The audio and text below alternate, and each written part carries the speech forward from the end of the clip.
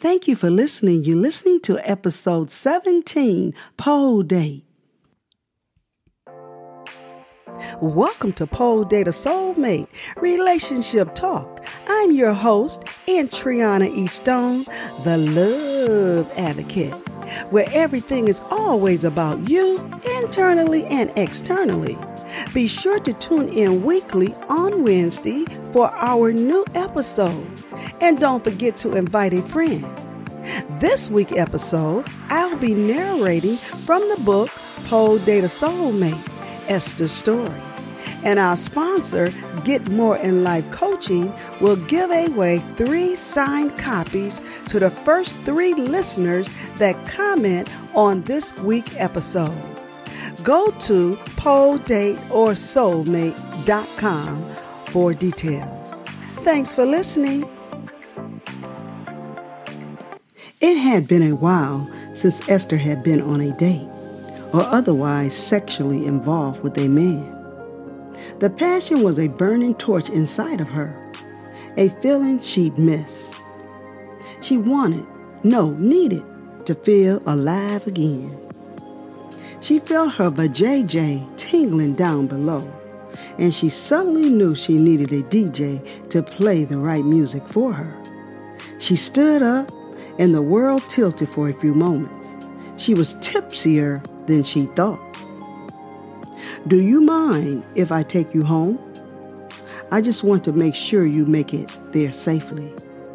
I think you may have had a bit too much champagne," John said. No, I'm okay. I can drive." "At least let me follow you home then, just in case. I'd feel better if I knew you got home okay." Esther nodded, an easy smile on her lips. "Sure." John followed her back to her home, and she waved casually as she stumbled out of her car, up onto the curb, and headed for her front door. She heard John's car door close as he raced to meet her at the sidewalk, and then escorted her to her door. The keys didn't seem to want to work in the door, and she dropped her keys several times before she managed to get the front door open.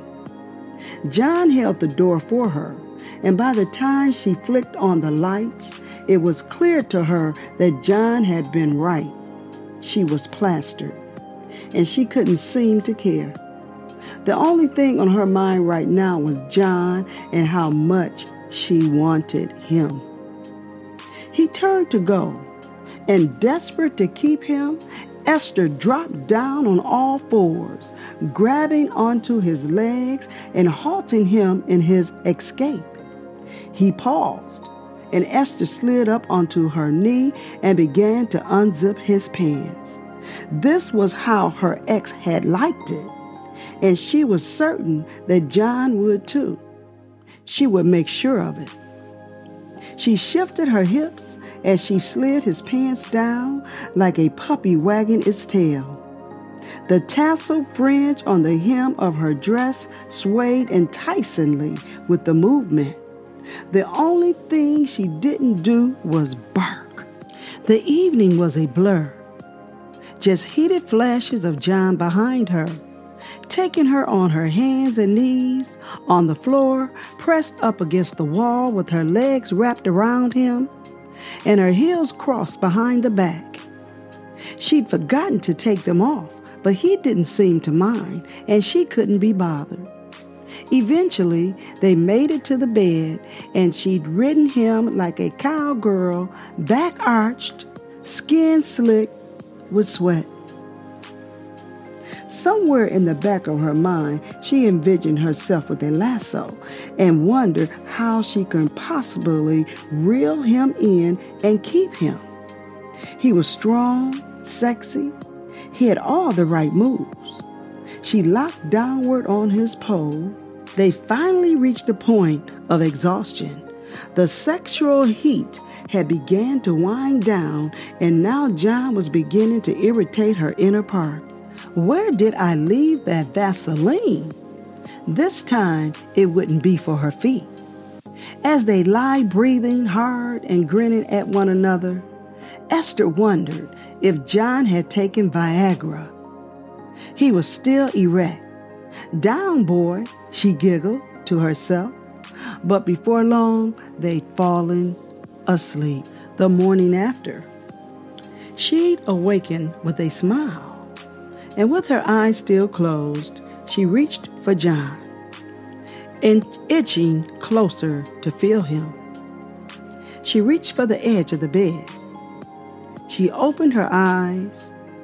It was still the middle of the night, and John was nowhere in sight. Groggily, Esther checked to see if her front door was locked. Thank God he'd locked it. Returning back to bed, she sat up, her back against the headboard. She wiped her eyes and pulled her hair away from her face. She stared into the darkness for a moment and thought. Was it a dream? No, the evidence was all around her. A few fringe from her dress were in the bed, and there, on the floor, was her underwear. Empty wine bottles and damp sheets told the story. He'd left her. Tears fell down her face. He'd been after one thing, a hole to stick his pole into, and she'd given it to him. Her cheeks flushed with embarrassment. She'd been foolish, but no one needed to know. She grabbed a pen off the nightstand, and with the room filled with a stench of the aftermath of their night together, she began to write a Dear John letter. John, for some reason, when I first smelled your cologne, the name John popped in my head. I never had a chance to ask your real name, nor did you ask mine. We had so much chemistry together. Why?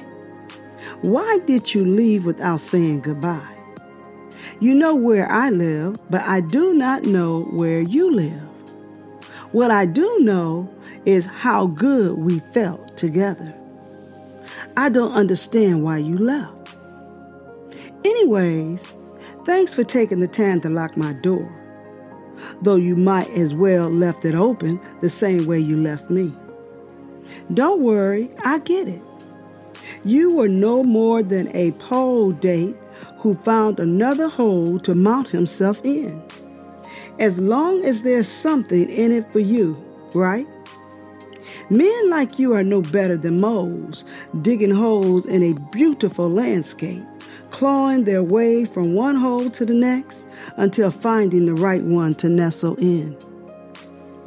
Well, if we never see each other again, I had fun. The wine was good, you smelled good, and I did what I wanted to do. Surprise! This was all about me.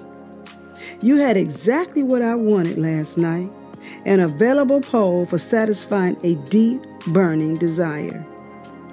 I went deep diving within, searching for answers, which I found.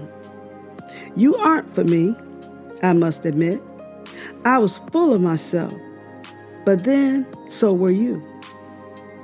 Answer one question.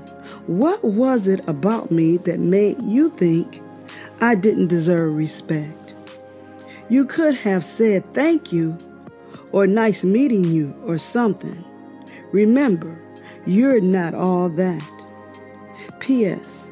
Lay off the enhancements. Take care, Esther. Well, I hope you've enjoyed this episode as much as I have. Will Esther find John? Will Esther and John get together and live happily ever after? Did the alcohol cause Esther to drop down on all fours? I would love your feedback. Go to poledateorsoulmate.com, and our sponsor, Get More in Life Coaching, will give the first 3 listeners who leave a feedback a signed autographed copy of Pole Date or Soulmate Esther's story. And for your reading pleasure, if you don't want to leave your feedback, you can purchase Pole Date or Soulmate Esther's Story online at Amazon.com. And always seek peace, joy, and love.